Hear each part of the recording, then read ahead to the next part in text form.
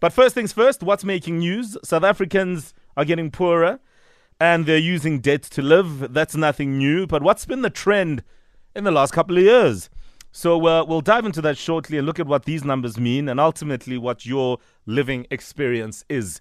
All of that and more coming up next. Well, what's making news? You and I getting poorer. That's what. It's according to Debt Busters. They are saying that South Africans are getting poorer and they're using debt to live.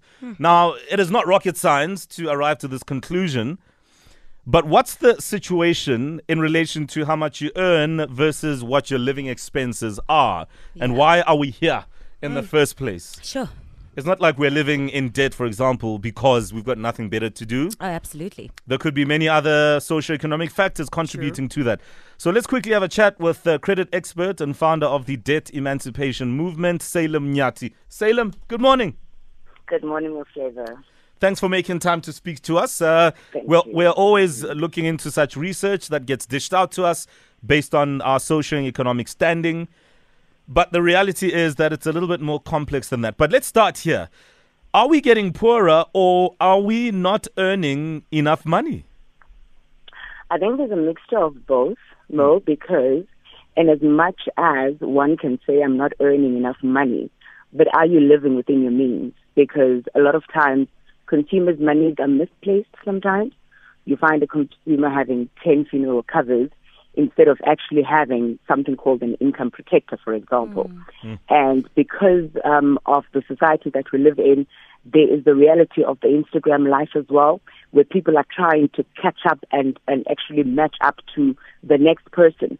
And also because access to credit is easily available. I mean, nowadays, you can just go into your online banking, just click, and in about 4 hours or so, the money is in your account. People are getting SMSs you qualify for, you've been pre-approved.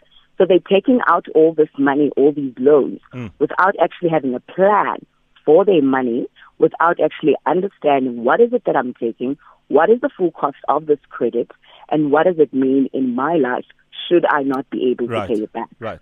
Salem, what's the link between this and the growth rate of our salaries? Because I find sometimes that things can get, more expensive every year, but it doesn't necessarily mean that we'll earn more every year, and therefore what's in our pocket is not much of value.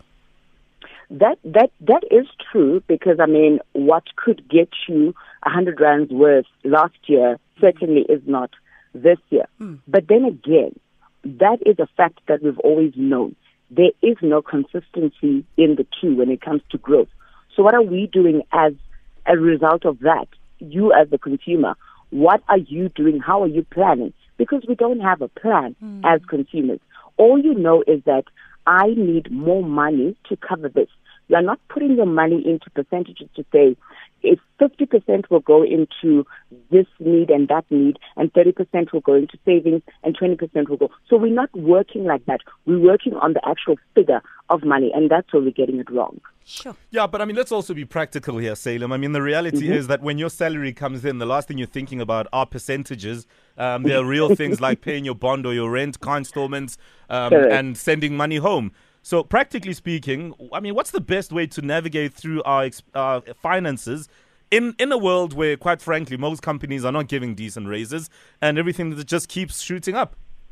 That's the one thing I want to say, Mo, is that those that are finding themselves in the hole, stop digging. So stop borrowing. Because what we do is, because I'm not earning enough, I want to borrow to actually make sure that my needs are covered. So stop borrowing. That's the first thing you do. And secondly, we need to plan for when life happens. We don't plan. A lot of times we find ourselves in these kind of situations because life happened, a retrenchment happened, a divorce happened, or any other things, or your visa burst, for example. But we don't plan for when life happens.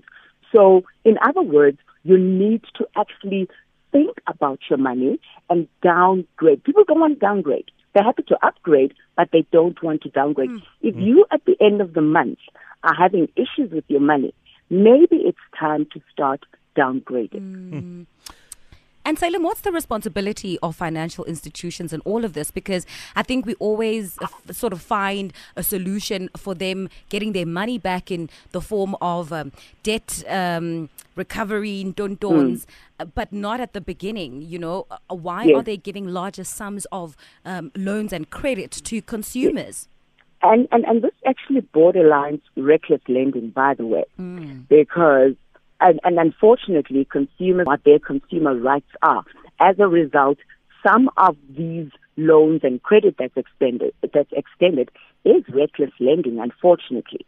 But I can say that they try on the lack of knowledge from the consumer. But I mean, the responsibility is to do an affordability check, to do a credit assessment, to ensure that the consumer can afford. But also remember, that person selling you the loan also has targets to meet.